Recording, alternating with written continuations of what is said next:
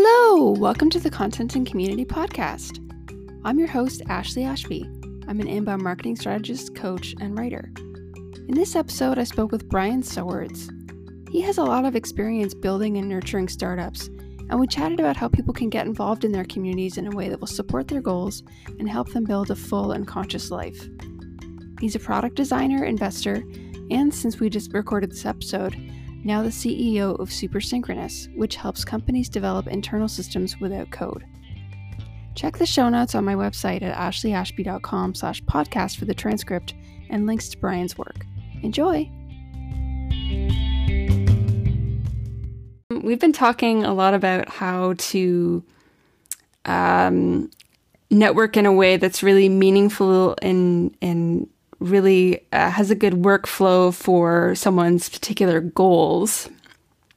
And this podcast basically is all about how to make that as efficient as possible so you can ensure you're getting an actual return on your networking and your marketing and how those two things intersect. So thanks so much for joining me. It's really your expertise and interests are really right up in gear with what the podcast is all about. So welcome and thank you. My pleasure. It's an honor to be here. Ah, nice. So I call myself a workflow dork. And I've been experimenting a lot with how to network in a way that's not terribly disruptive, but also allows for a lot of testing. And I'm interested in how you test your own networking and how you decide what works and what doesn't. I also am a workflow dork, so now we are a workflow dork group, I guess. Making sure to stay awkward. Yeah, I've been thinking of turning that into a hashtag. I can't tell you how many times I describe myself that way. It's a strong title, and it's a thread that runs through my whole career. I just get obsessed with friction that happens in the way workflows are set up and the unintended consequences of the assumptions we make about the way the world should work or the way people should behave instead of the way it actually does happen. So it's definitely a fun area to explore. When it comes to networking, I think there's a few things that I've noticed. I've been fortunate to build up a few thousand followers on Twitter, got to the point on LinkedIn where I was getting 10,000 views on my posts. And now I'm having a great time playing around in Clubhouse, where I'm gathering a few hundred followers a week, and it's a really interesting new space to experiment in.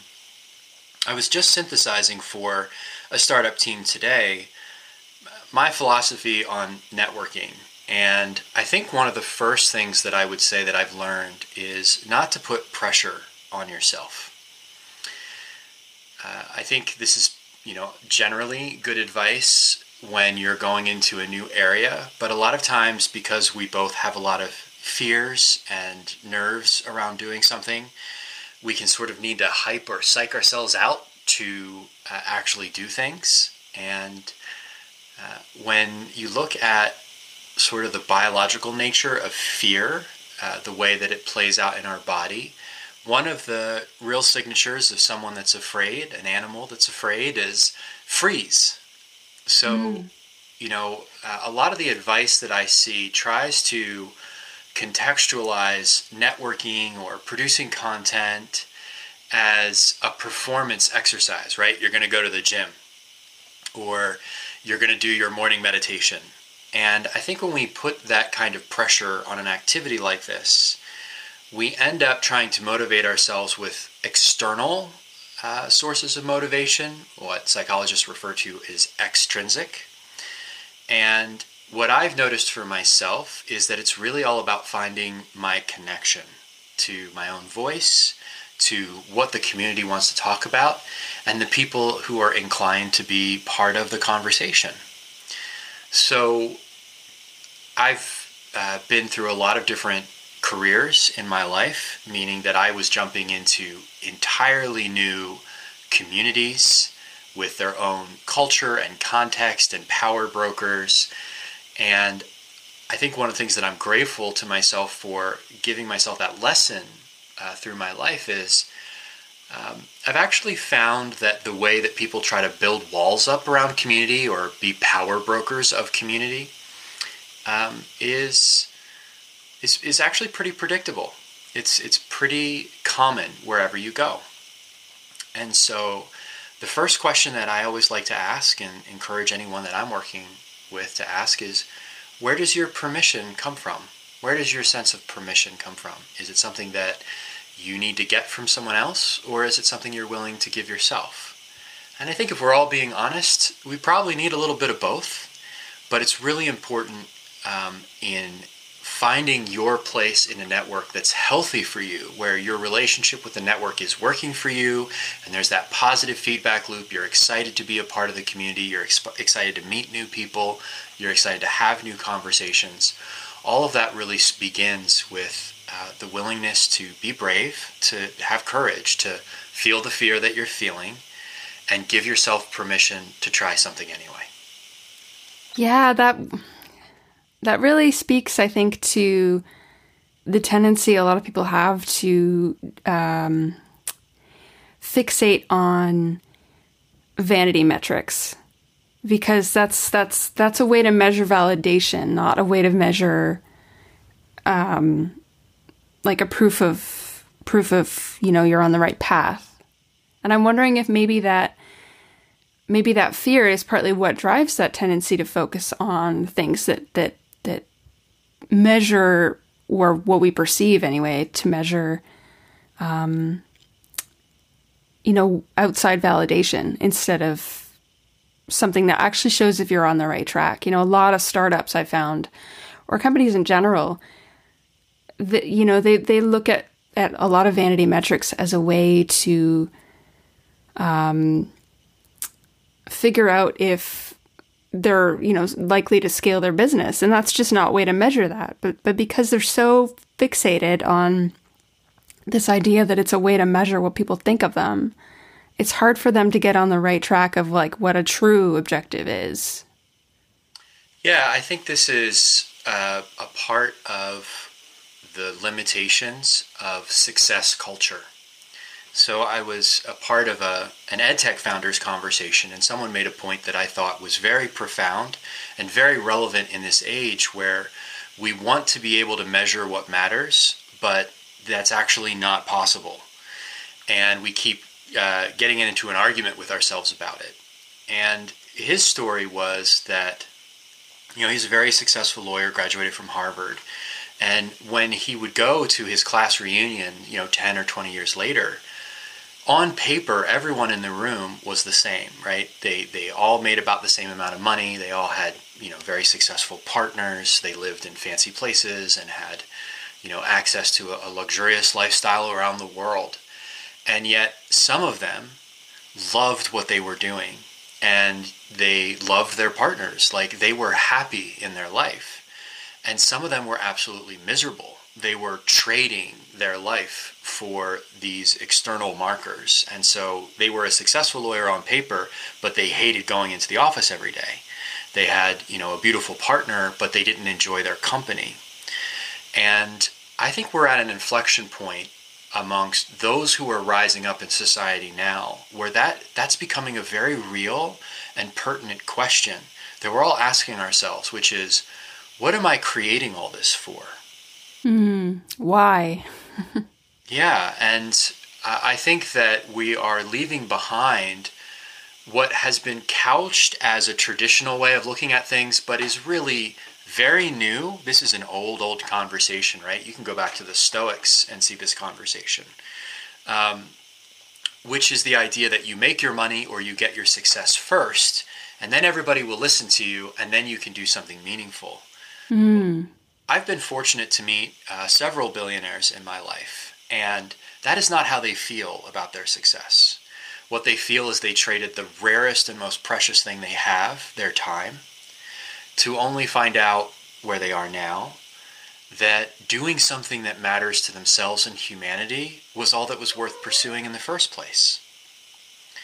So I think that when you come into the world of influencers, thought leaders, networking, founders, individuals who are really focused on growing their network or becoming more influential in it, you can see a stark difference between those who are seeking success and those who are intrinsically motivated to do it.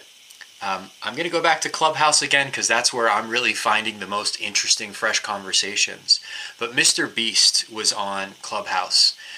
He's the most successful YouTuber in the world right now. And he talked about the fact that he goes to sleep and he wakes up every day. And his goal is to come up with 100 concepts for a YouTube video every day. And his team was on the call and they were talking about how awesome and overwhelming that was because he actually does it. Wow. When you hang out with Instagrammers or YouTubers or Twitch streamers, anyone who has a following of highly engaged, members, 1 million or more, these people are obsessed with creating content that's interesting to their community. And they never approach the question as if they already know the answer. It's a grand experiment. So I think that's the difference between a craftsperson and someone who's chasing a success formula. Yeah, I think the people who are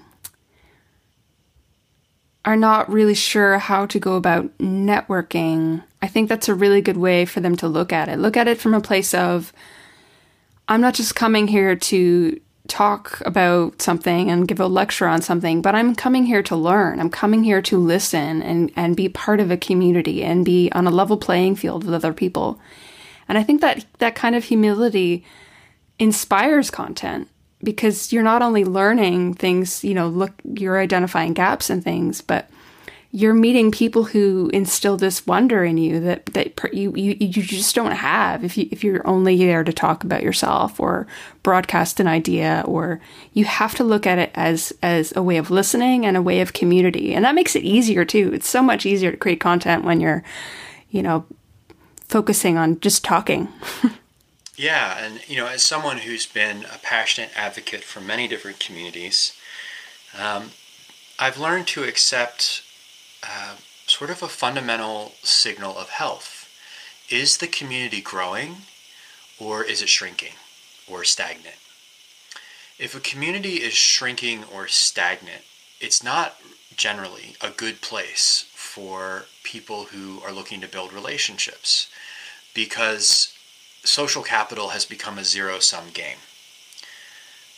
And I also think there's just something that's fundamentally true about people, which is the more that we authentically connect, we create more value than we bring into the room with us. And so, to be blunt, it's natural in a healthy network for it to grow. And sometimes, the reason that a community is stagnant or blocked is because you have to go through a profound life experience to be a part of it. So it's not necessarily a rule that a community that isn't growing is a bad place to be. But if you're new to networking and you want to learn how to do it, finding communities that are growing is probably the first friendly thing you can do for yourself. Because not only will there be lots of permission for you to contribute and make mistakes, but people will be thrilled that you're there. I remember someone first year out of college who got on LinkedIn and started just imitating what they saw other successful LinkedIn people were doing and creating conversations. And she got tons of comments of people just saying, wow, you're really doing great. I can't believe this is your first LinkedIn post. And the reason they knew that is she told them.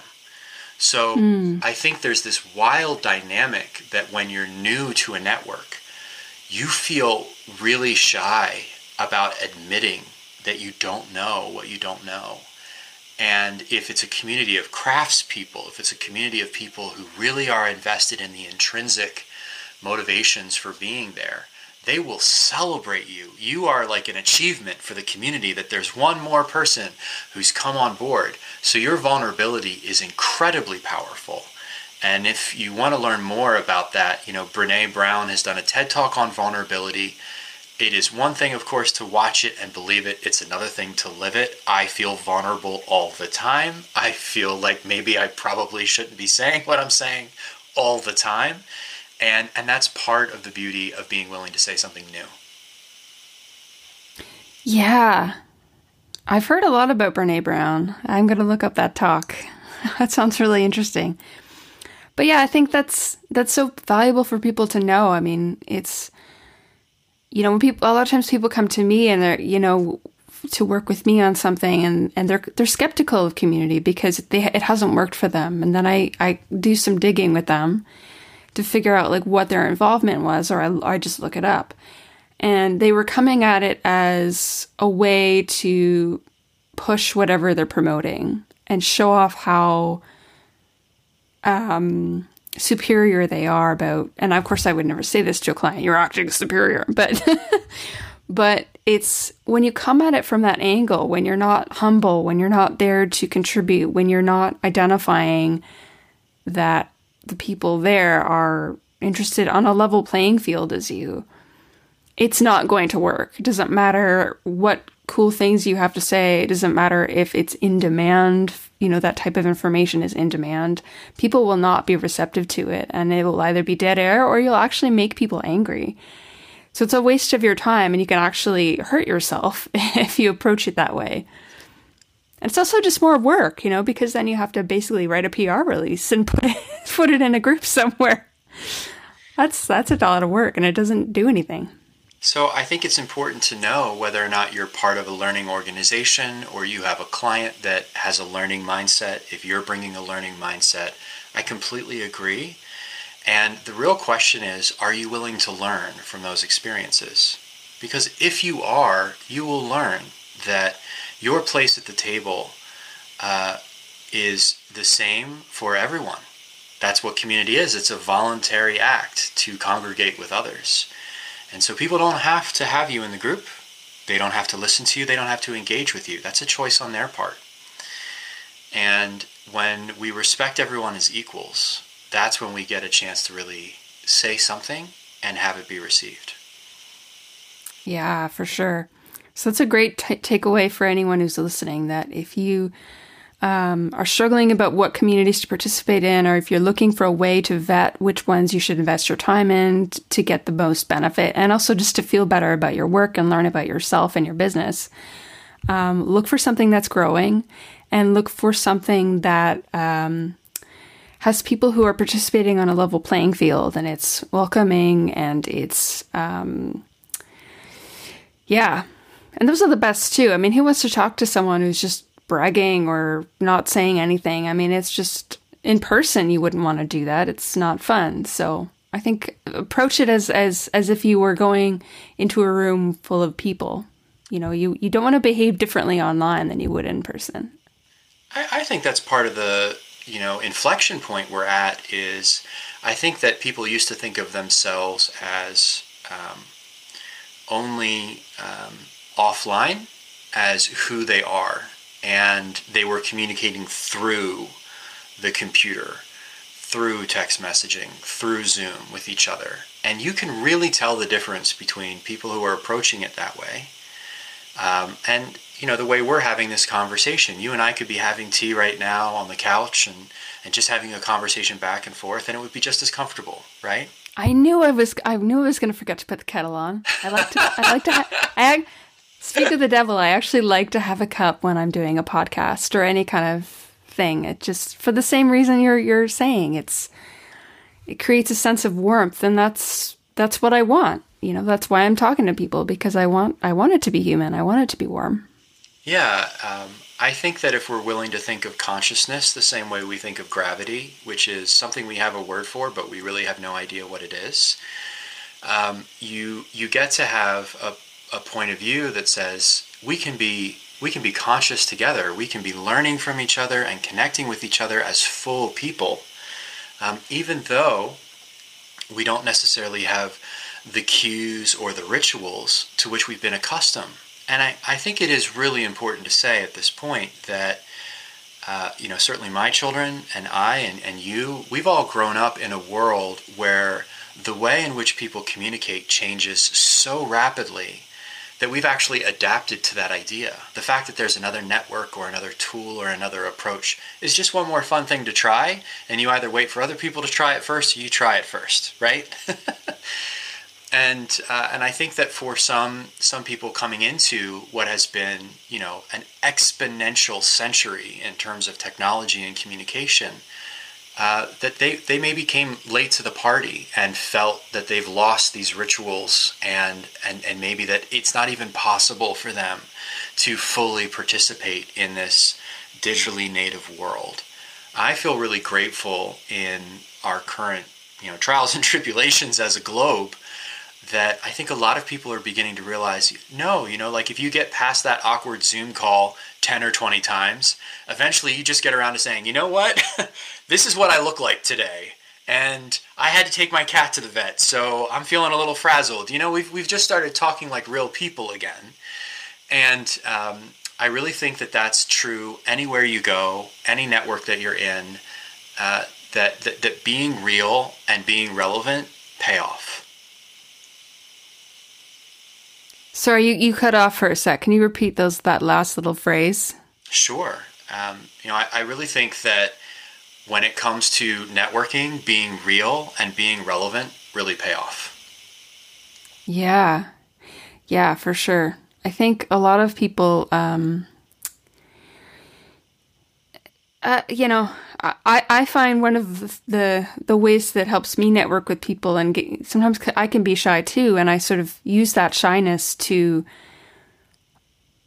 my advantage, not just for making it easier on myself, but for actually helping my business. So I can be that person who welcomes you and breaks the ice.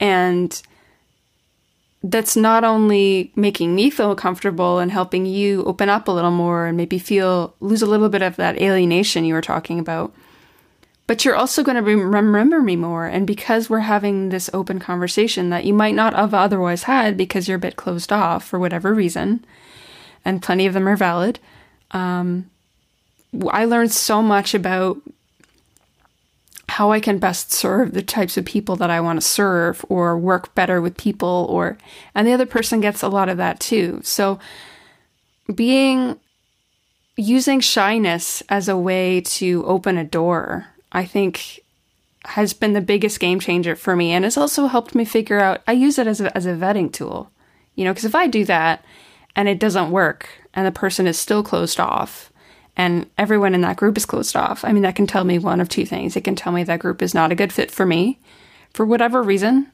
It doesn't mean they're mean or anything. It's just maybe it's not a good fit. Or it could mean that what I'm doing isn't working. So I might need to retool it a bit. So yeah, like overcoming shyness, there's so many different ways to learn about yourself and your approach to networking by just literally being a human and being open and nice. Yeah, I love how you include your shyness instead of making it something to overcome. That's a really amazing way to relate to yourself, and it sounds like you've already made a difference in other people's lives because of that. Thank you. I think that's partly what attracted me to being a coach. Is I like that feedback. I like when people feel like they can be more open because they talk to me, or because I talk to a specific person, I learned a lot about something that I've been meaning to learn about. Like in retooling my whole business model, all I've been doing is talking to people. I think that's how we met on LinkedIn. I literally just have conversations with people, and it gives me incredible business intelligence so that I can create different revenue streams. And so it's not just this like fluffy stuff that doesn't matter. It's if you do it well and you do it humanly, that's what pays off. That's what gives you the return. Yeah, I think this is maybe a fun opportunity to peel the onion on the network a little bit, shall we? So we talked about when you approach a new network, actually the fastest way to kind of bond to it is to be welcoming to the other people who are joining, right? And this is something sociologists and psychologists have been studying for a long time, is that groups actually kind of form in bands the way like tree rings do, right? And some of the things that I've noticed in being a part of networks is that when you take that role, you capture the attention of the people who are at the center of the network, because their primary concern is reaching those who aren't in. Sometimes some people might classify it as servant leadership, or they might classify it as being emotionally intelligent. And so I think that one of the things that you just highlighted is when you run into a pretentious network, that you should believe them. In other words, if they seem to be icing people out, if they seem to be disinterested in welcoming others in, then in my mind, there's two things to look for. Number one, is this a community that has to constantly ward off people that are trying to exploit them? I think LinkedIn is actually a grand experiment of this. It's professionals who want to come together and have conversations. And it's an opportunity for those who can contribute value and solve problems to do the same. When you approach that network, however, with that outbound, I'm the only voice that matters kind of approach, you see a very elaborate defense mechanism growing. And what I find spectacular is you can literally invest 10 minutes in an interaction and become a 1 in a million point of connection for that person. I'll give you some illustrations. So when I was first entering a new industry and I had no contacts in it, what I would do is I would find people who were part of companies that I thought were interesting that worked in that industry. And I would look at their LinkedIn profile, I would see what they would talk about, and I would just find if there was something I was curious about, or that I thought was cool, or that I felt that I had something I could say about. And so when I would send them a connection request on LinkedIn, I would include that. I would say, hi, I'm so-and-so, I'm new to the industry. I noticed on your profile that you talk about, in my case, HR operations. I'm curious what you've been learning about metrics as you've been designing those systems. Thanks, Brian. That's it. I formed close relationships with those people almost immediately, got invited to banquets and to do business together and all kinds of things because my starting investment was with them as a person and what they were interested in. You can't do that today with any kind of brute force approach. So just by letting yourself be simple and open and direct, that door is still open. And this is, I think, something really underappreciated by those that are still coming into the career world or still coming into founding a company is the people at the top, the people that you view are the most successful, are often the most interested in supporting you as a newcomer to the space.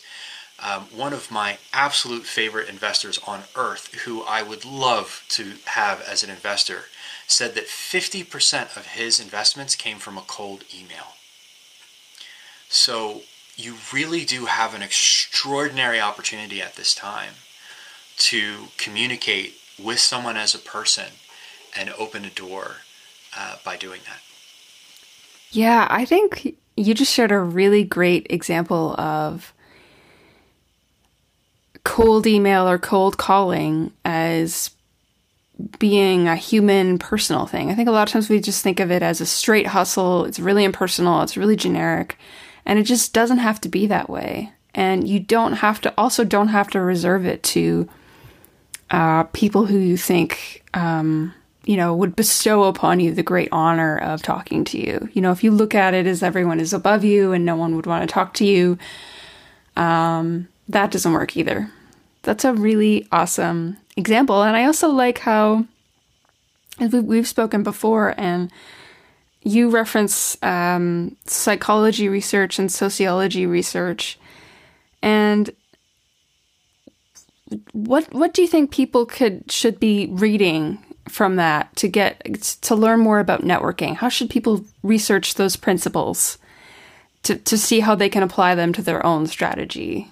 Well, following in Joseph Campbell's The Hero's Journey, right? So if I'm the crazy old guy in the woods that's telling you there's a secret book that you can read that tells you how to do all of this stuff that no one's ever heard of, here's that book. So it's called Diffusions of Innovation. It is several hundred pages thick. Someday I hope to write a New York bestseller that's just a distillation of it, to be honest. Just make it business class accessible. So it's an academic tome, but it was authored by Dr. Everett Rogers. Now here's a fun question, right? Everyone's heard of the early adopter, right? We all know that concept, but do you have any idea who invented it? Nope, no clue. Dr. Everett Rogers. And here's the best part. Here's Sorry to interrupt you. I just wanted to say hi to your cat. Hello, yes. cat. Well, see, my cat wants an exit. Hang on. All right, Seamus. Your door is open. And yes, my cat is named Seamus after the wee baby Seamus in Archer, the adult FX cartoon series. Oh. Well, bye, Seamus. Thanks for joining us. Thanks, Seamus. We haven't gotten tattoos yet, though. So take a ride with me for a moment. You're in a field in Iowa, and there are just dying plants for as far as you can see. And you're hanging out with a farmer, and you're a geeky grad student from the local university. And you're there because as a student, and now as a part of the faculty research team, you've been sitting at meeting after meeting after meeting where everyone's saying, we figured out how to solve their problem. Why won't they use the methods that we give them? Because this was the issue for the federal government. It was an issue of survival for our citizenry.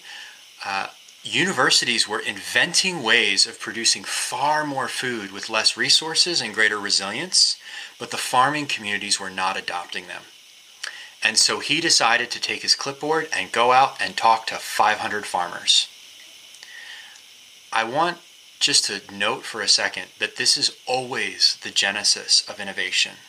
The genesis of innovation is always going out and talking to a lot of people. And instead of confronting them with why they wouldn't accept things that had been proven by science, he asked them how they thought about things. He asked open-ended questions. He asked them how things were going. How did they, when they learned about a new farming practice, how did they think about whether or not it was worth trying or not? And after years of research, he recognized that it is not the best innovation that wins, but the one easiest to adopt. And he created the adoption curve and the concept of the early adopter. And I am so passionate about this message for founders and change makers because it's really important. A lot of times there are communities that don't actually have the knowledge or the skills they need to solve their problems. Someone who wants to help that community, often because it's touched their lives in some personal way or the lives of someone they love in some personal way, is a change maker. And the most important thing to understand is that you will never be trusted by that community in the way that you might want. For one simple reason. The stakes are different. In the farmer's case, the university could put out farming innovation methodologies, but if they didn't work, they still had their job next year, and the farmers knew that. Whereas if the farmers took a risk on a new, approach to farming and it failed, they could lose the family farm. Generations of work could be gone. The stakes were very different for them. This is always true. And what Dr. Everett Rogers has proven over 50 years of iterative research, whether it's an NGO trying to get sex workers in Thailand to use protection and get tested on a regular basis, or mothers who were dehydrated in sub-Saharan Africa and needed to use formula to ensure their babies didn't develop horrible nutrition deficit diseases. Whatever the case may be, it was that humility that you mentioned really comes down to, I think, accepting up front that the people you want to help have different stakes in life than you do.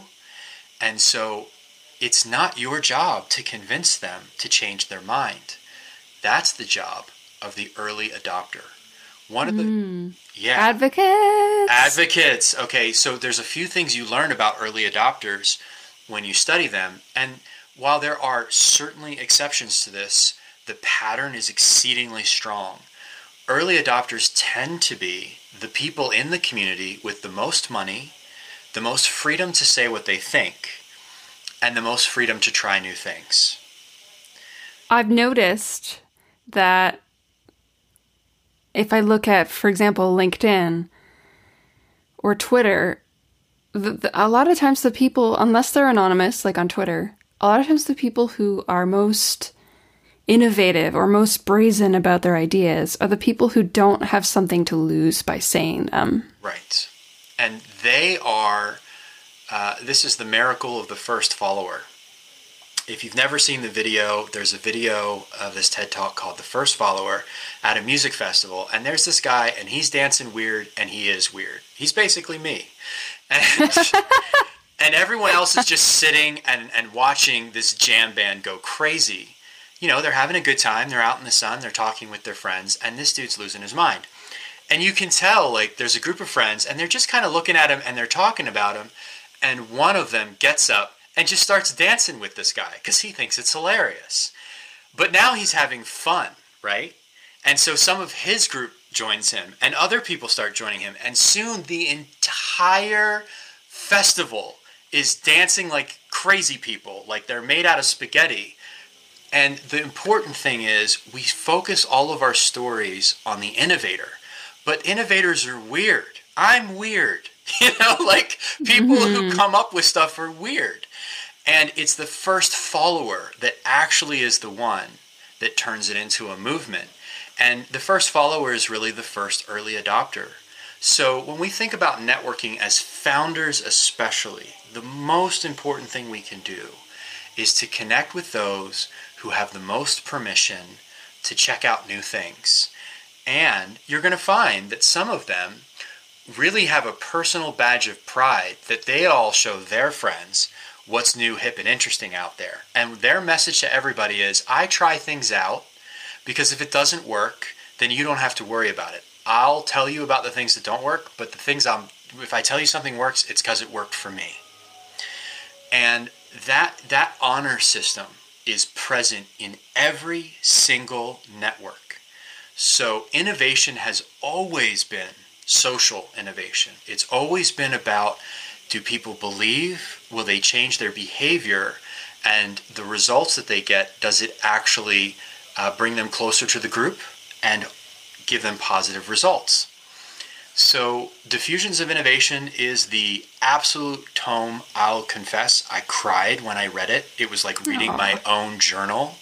You read story after story of people who want to, make the world a better place, and what they go through and the barriers that they face. And what made this doctor such a genius is he accepted the barriers and he found new ways to connect. And that to me is what, adoption and networking is all about. Yeah, I love the metaphor of the guy who gets up dancing, and that's when people start going out there. Someone has to start it. Yeah, I think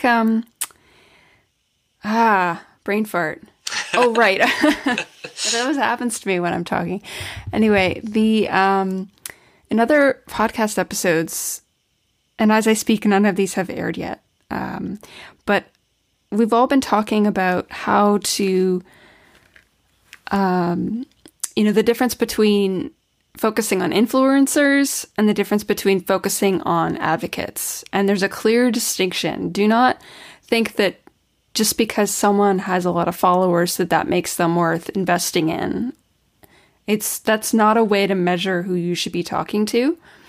The people who tend to be most invested in the solution to the problem or the value of the community, or who, as you're saying, like who have the biggest stakes, those often are the people that are the most valuable to talk to. And it's also more scalable too, because you can you generally have a greater lifetime value with those people. You know, they're more likely to refer you to their friends. They're more likely to give you greater intelligence that will allow you to adapt even more strongly. So I'm so big on advocacy. I'm so glad that you brought that up. Yeah, I think you really zero in on, are we getting resources or are we opening ourselves to resources? Ah, yes. That's a good way to put it. You know, if I were to look around myself right now, I am surrounded by millions of dollars worth of assets, right? I'm in a house, I'm on land owned by the, that's zoned by the government. I have gadgets. If you just recognize for a moment that you are literally surrounded by wealth, and then you look at a network and you realize that when you connect with people as equals, you get a chance to learn how to shift the way that you look at things to open resources. So, you have something to offer and someone may have a need, but the connection between the two of you is something different entirely. And learning that connection and how to make it is really where, the superstar entrepreneurs live.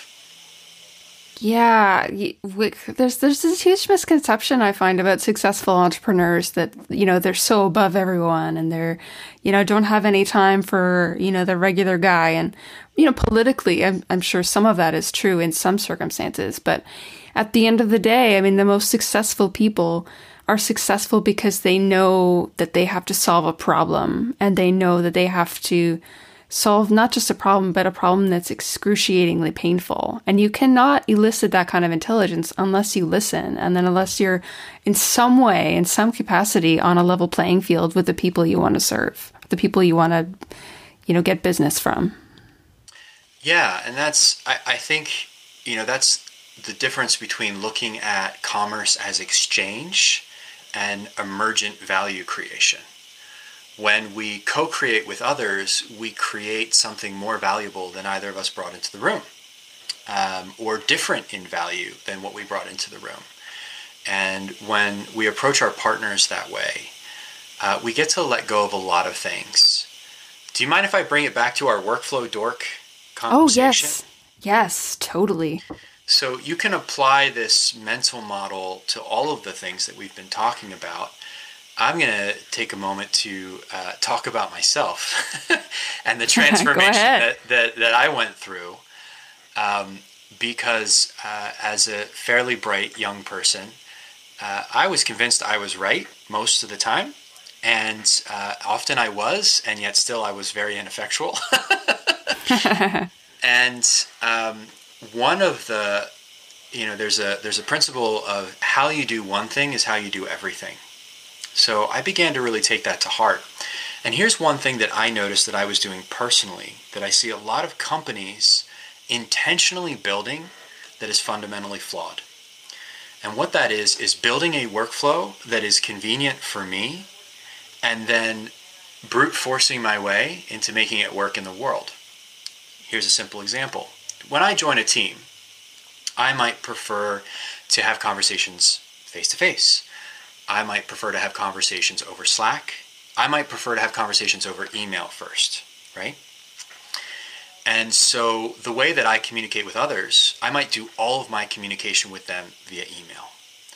And because I'm a systems thinker, I took this to the nth degree. I built out my system so that I could communicate where I preferred to, and it would populate out to all the other channels where people were responding on my team. And people still found me out of touch, not really helpful, to be honest. And even when it was really important or really urgent, I was unsuccessful in moving things forward. So I did a 180. And when I join a new team now, or I create one of the first questions I ask is, how do you like to be communicated with?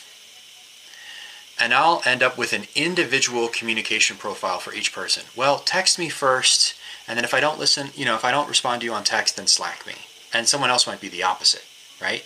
Someone might say, please never call me. I have to be available for customer calls.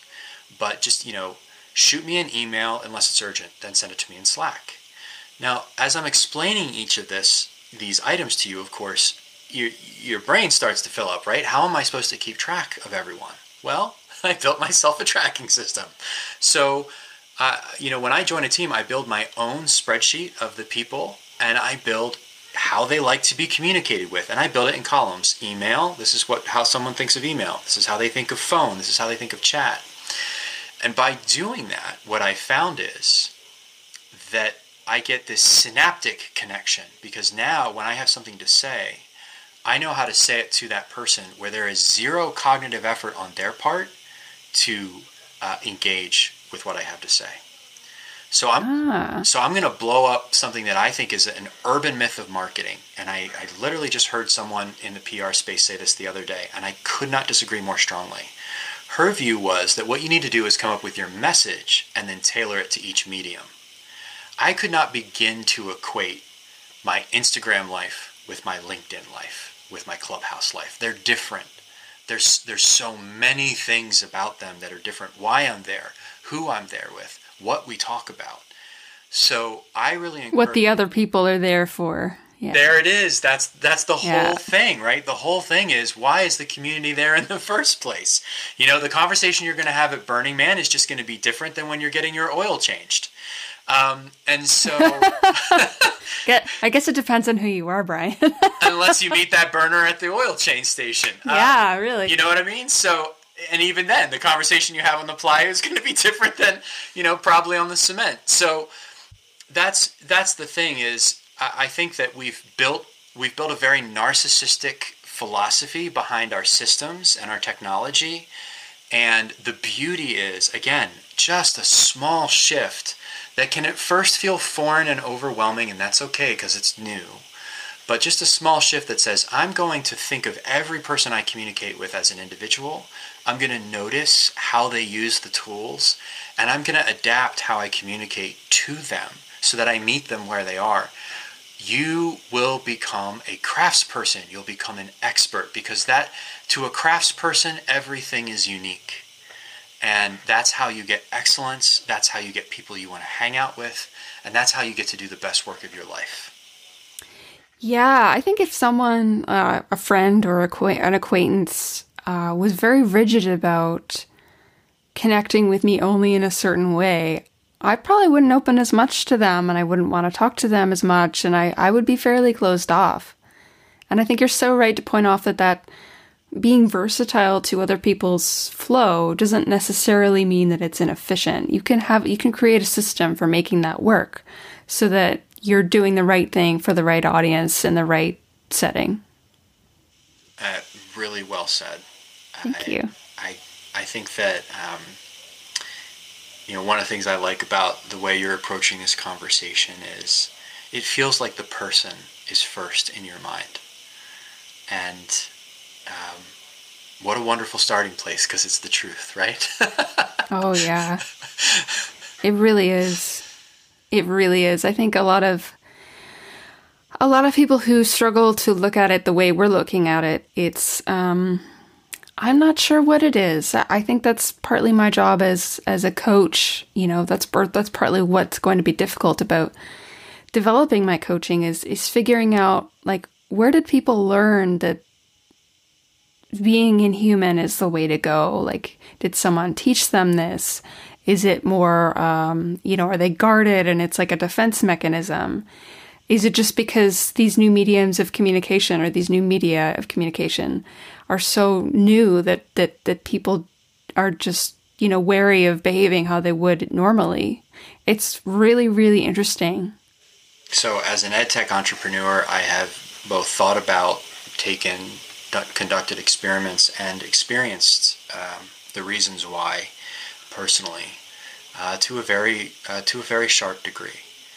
And of course, I don't have the answer, right? I think the questions you're asking are really powerful and worth asking. Why do I feel that I have to prioritize external validation over my own development, the things that I value? Why have I been taught or how did I come to believe that my voice is inherently less important in guiding my own life than others?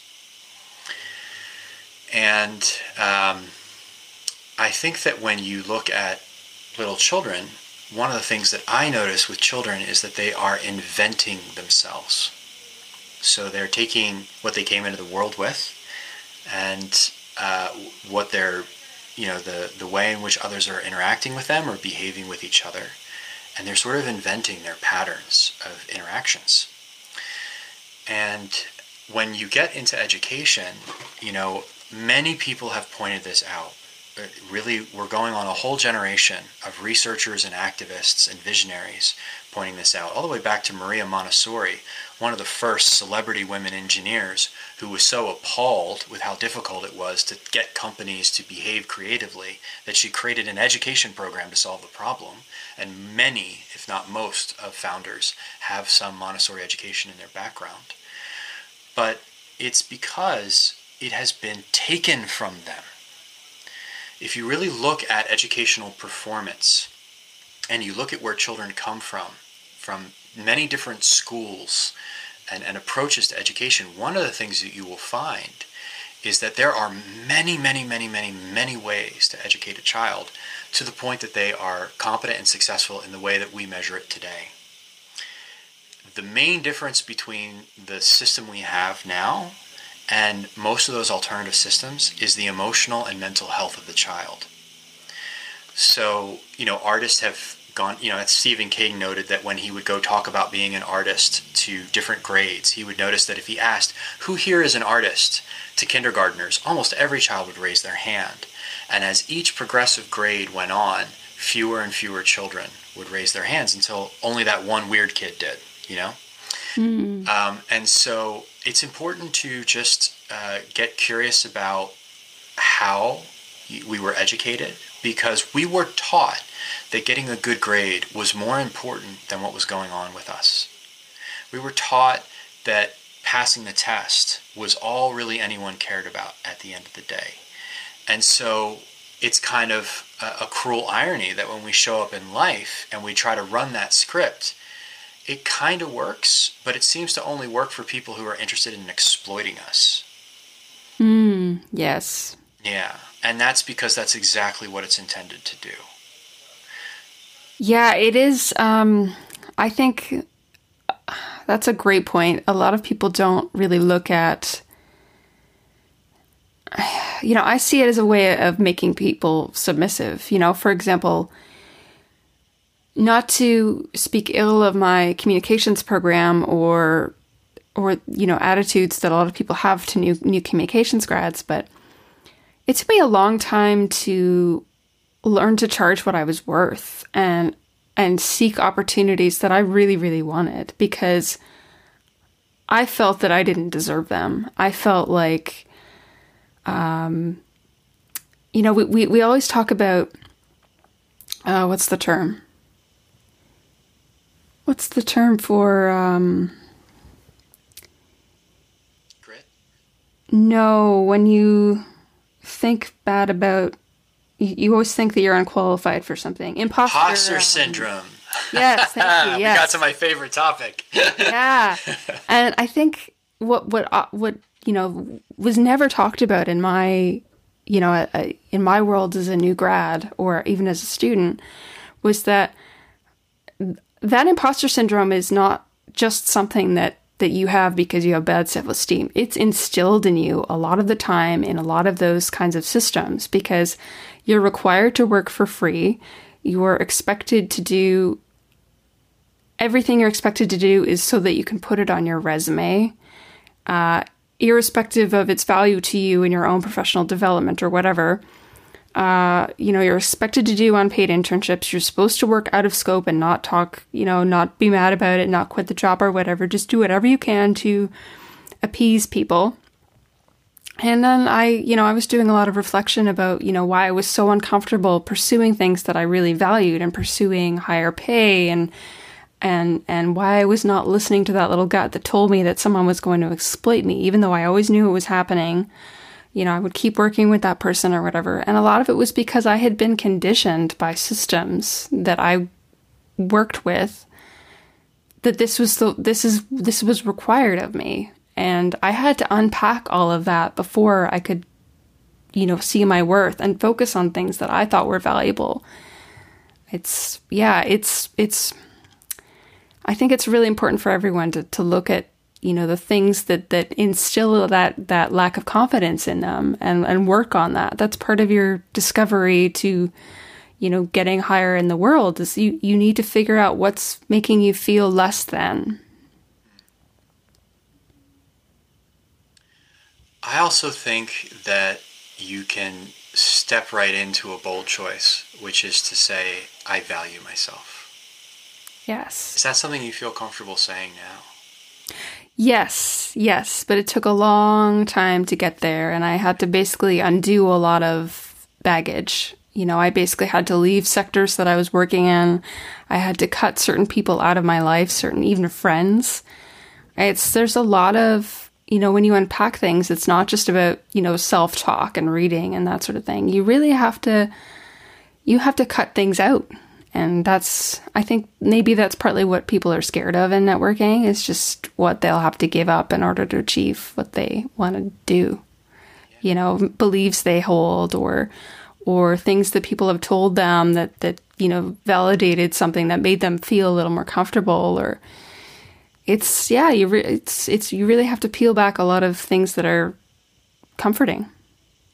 Yeah, I think there's a level at which we fear that inside us is nothing. And of course that's true. We're nothing and everything. We're not an idea.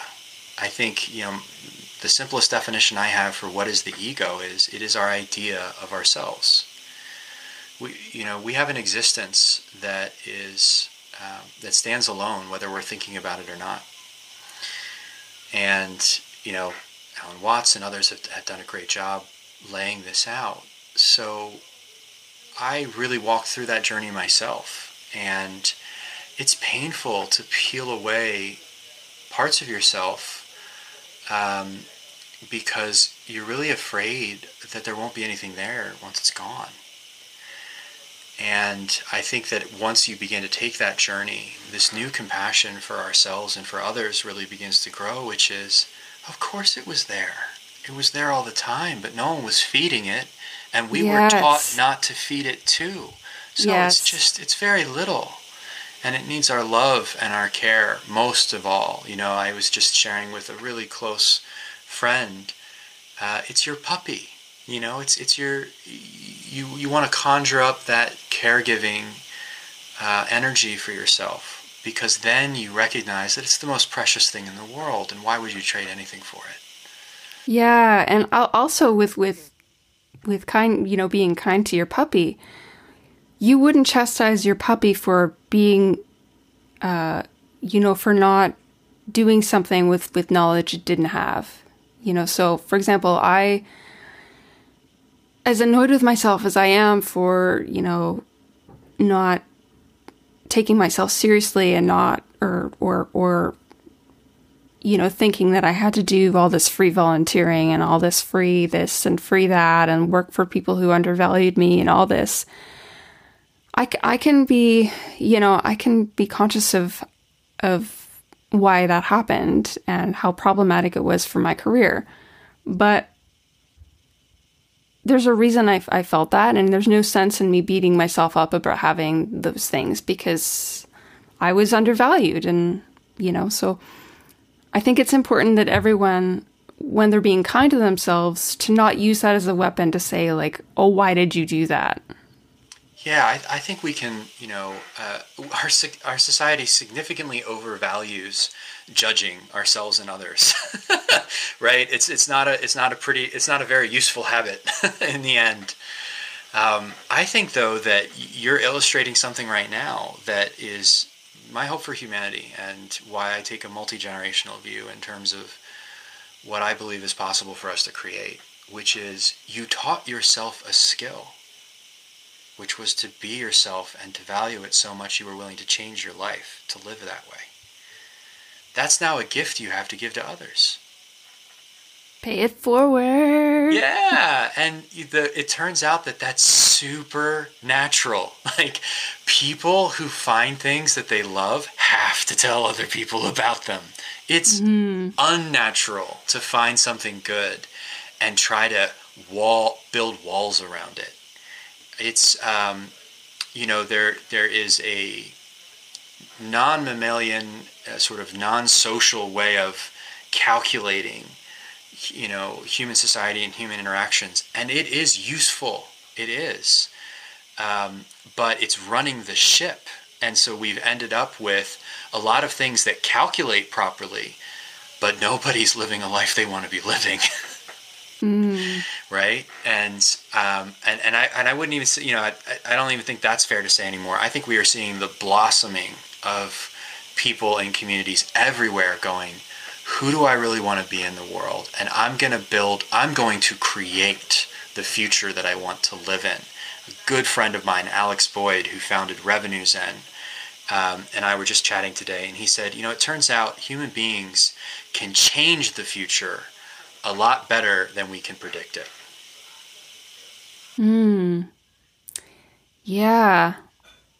And what an empowering message too, that it's not, we can change things. It doesn't matter if you've messed up your career for the first third of it. There's always ways to learn from that and derive value from that so that you can help others. I mean, I have become interested in doing public speaking at some point, maybe when this is all over. And the whole way I got into that was I started doing talks for business communication students at my local university.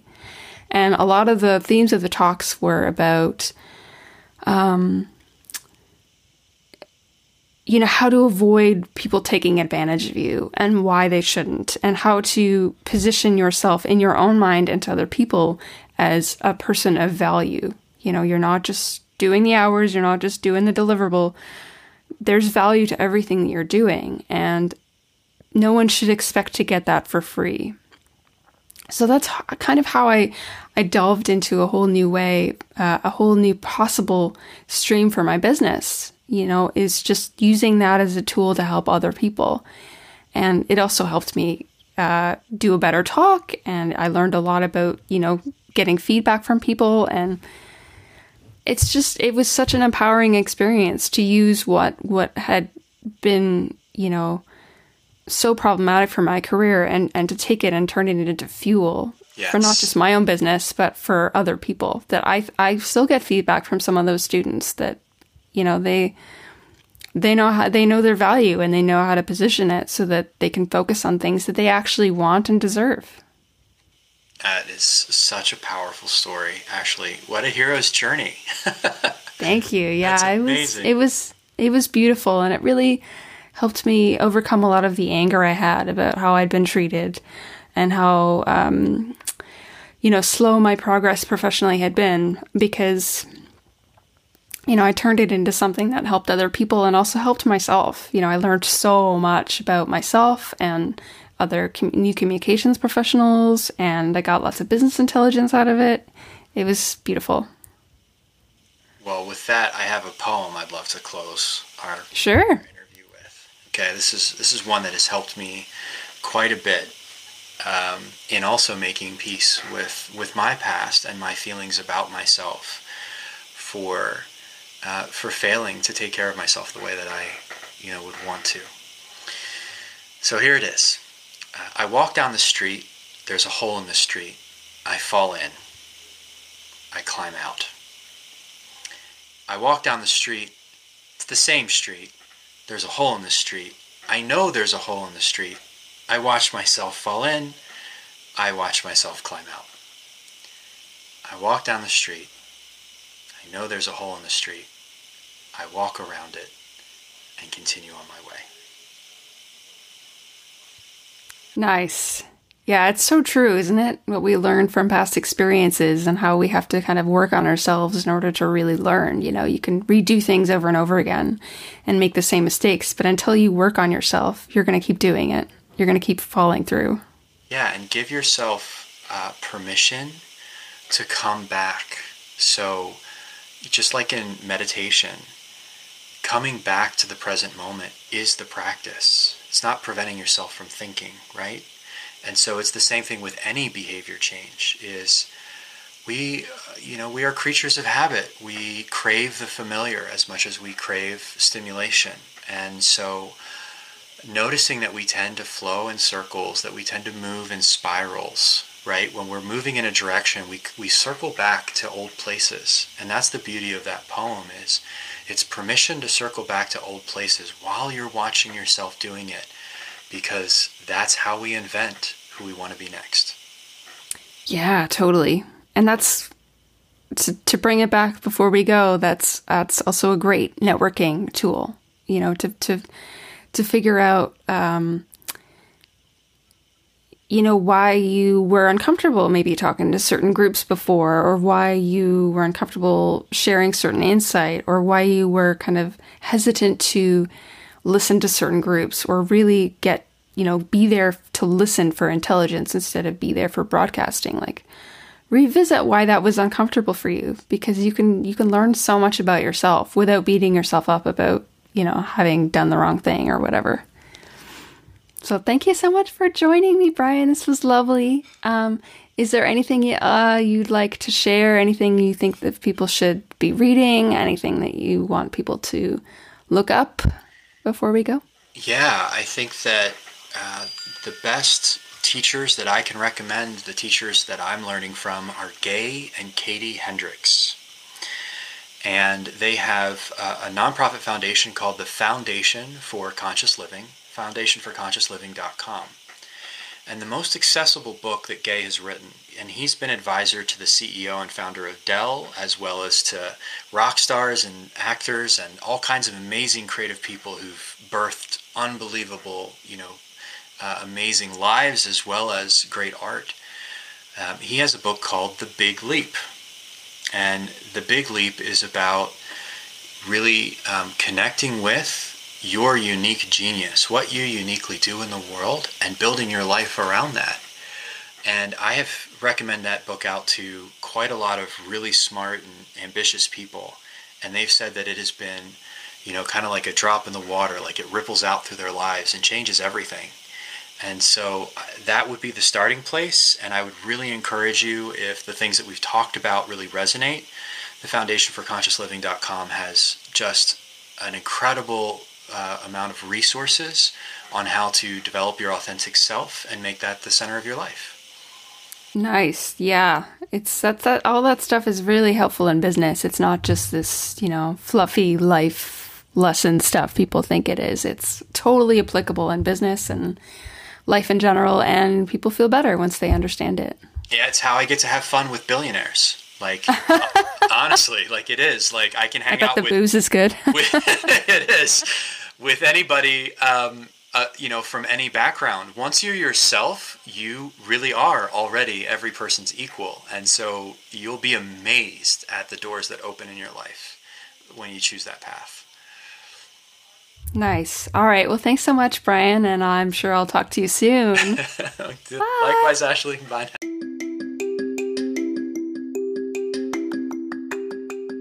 Thanks so much, Brian. It was really, really nice chatting with you. We all have valuable things to contribute to communities, and finding what that is so powerful. It was so awesome to explore that with Brian. You can visit his company's website at subsync.com. And check out the show notes on my website at ashleyashby.com/podcast for the transcript and links to Brian's work. Thanks for listening, and tune in next week.